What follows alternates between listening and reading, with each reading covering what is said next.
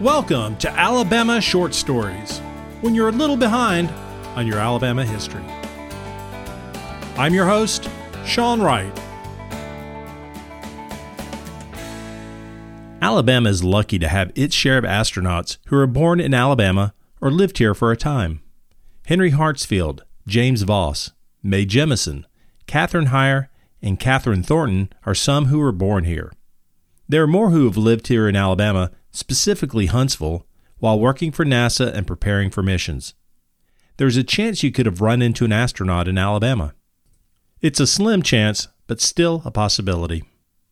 There's a better chance you ran into a monkeynaut if you lived in Alabama. I met my first and only monkeynaut at the U.S. Space and Rocket Center in Huntsville on my many trips to the center in the 1970s. My grandparents lived in Decatur, a short drive from Huntsville, and the Space and Rocket Center was a great thing to do while I was there. My elementary school class also took a class trip there. Now, growing up in Birmingham, it seems that most schools did the school trip trifecta of the state capitol in Montgomery, Moundville in Tuscaloosa, and it wouldn't have been complete without a trip to the U.S. Space and Rocket Center in Huntsville. But back to my brush with fame. On my many trips to the Space and Rocket Center, I would visit with Miss Baker, who lived in a glass-enclosed display amongst the space hardware and science exhibits. The first time I saw her, she had been in retirement for over a decade. At the beginnings of the space programs in the United States and the Soviet Union, animals were used as test subjects to find out the effects of spaceflight and weightlessness before they sent humans into space. In 1947, fruit flies were sent into space on a recovered V-1 rocket to study the effects of radiation. The first mouse went into space in 1950, and many tortoises, frogs, spiders, fish, nematodes, and tardigrades have made the flight over the decades. The Soviet Union sent some dogs into space. The best known was Laika in 1957, who died just 5 hours into the flight. Monkeys had flown as early as 1948. For over a decade, those flights failed, and later, apes had flown successfully. Miss Baker and her flight companion Abel were two of the most notable monkeys to fly. Abel was a 7-pound rhesus monkey born in Independence, Kansas. Now, officials stressed his place of birth because rhesus monkeys are revered by some people in India. They wanted to make sure that everyone knew Abel did not come from India. Baker, better known as Miss Baker, was a 1-pound squirrel monkey. Now, Miss Baker was born in Peru in 1958 and was purchased by NASA from a Miami pet store along with other monkeynaut candidates. The United States had flown monkeys and mice by Araby rockets to heights below the edge of space beginning in 1951. Outer space does not have a definitive altitude above the Earth's surface, but 100 kilometers or 62 miles above sea level is the Kármán line, which is recognized internationally as the beginning of space. Now, to make it into space, NASA moved to the larger Jupiter missile, and on December 13, 1958, Gordo, a Navy-trained squirrel monkey, was on board when the rocket was launched. It is believed that Gordo survived the flight, but the nose cone he was in sank in the Atlantic and was never recovered. 5 months later, on May 28, 1952, Abel and Miss Baker were launched from Cape Canaveral, Florida, and rode in a Jupiter missile to a height of more than 300 miles. During the 1,500-mile flight, they reached speeds of 10,000 miles per hour and experienced 9 minutes of weightlessness. Now, I would like to imagine that our two friends were busy floating around the capsule, flipping switches, looking out the window during this time of weightlessness, wearing tiny silver astronaut suits. But unfortunately, no. They were strapped in tightly to custom-made containers that monitored their vitals throughout the flight. After a 16-minute flight, they splashed down in the Atlantic Ocean, not too far from Puerto Rico. Now, what makes this trip remarkable against the missions before is that our monkeynauts survived the flight. And they were not the only ones on the flight.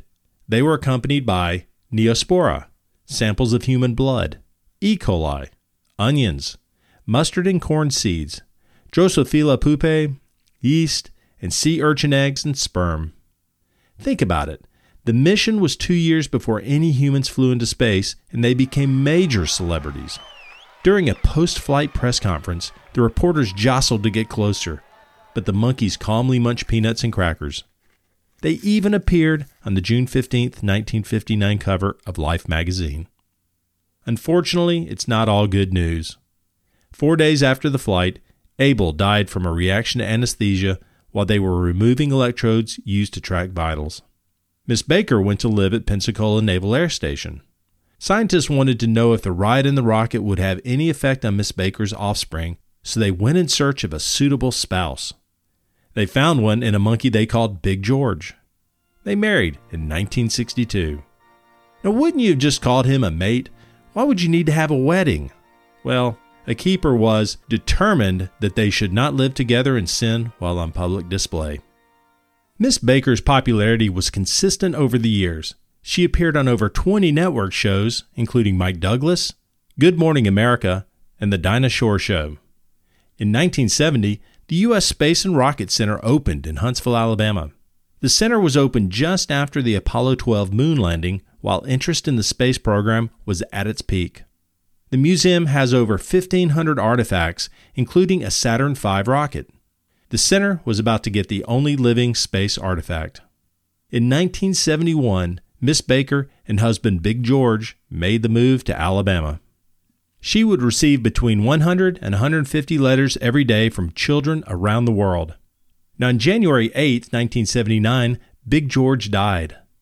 Officials didn't want Miss Baker to be lonely, so they found a suitable mate in Norman from the Yerkes National Primate Research Center. 3 months later, Miss Baker and Norman wed in a ceremony presided over by Alabama District Court Judge Dan McCoy. There was a little wedding drama. She refused to wear the white wedding train provided for her, tearing it off after a few seconds. Who can blame her? A few years later, Miss Baker became sick, and she was sent to the Auburn University School of Veterinary Medicine for treatment.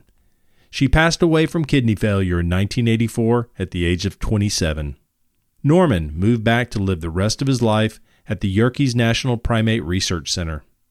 Not only was she one of the first 2 monkeys to survive a flight to space, but she was also the longest-lived squirrel monkey on record. After her death, Miss Baker came back to the U.S. Space and Rocket Center. She was buried on the grounds next to her first husband, Big George. Over 300 people attended her funeral, and when you walk past her tombstone, from time to time, you will find that someone has placed a banana on top. A fitting way to honor this space legend. But what about Abel, her crewmate who died 4 days after the mission? Yeah, things didn't go so well for her.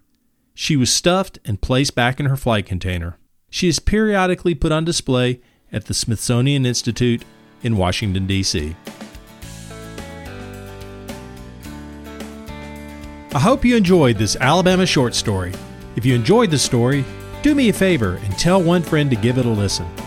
You can subscribe to the podcast at Apple Music, Spotify, or wherever you prefer to listen to podcasts. See you next time at Alabama Short Stories.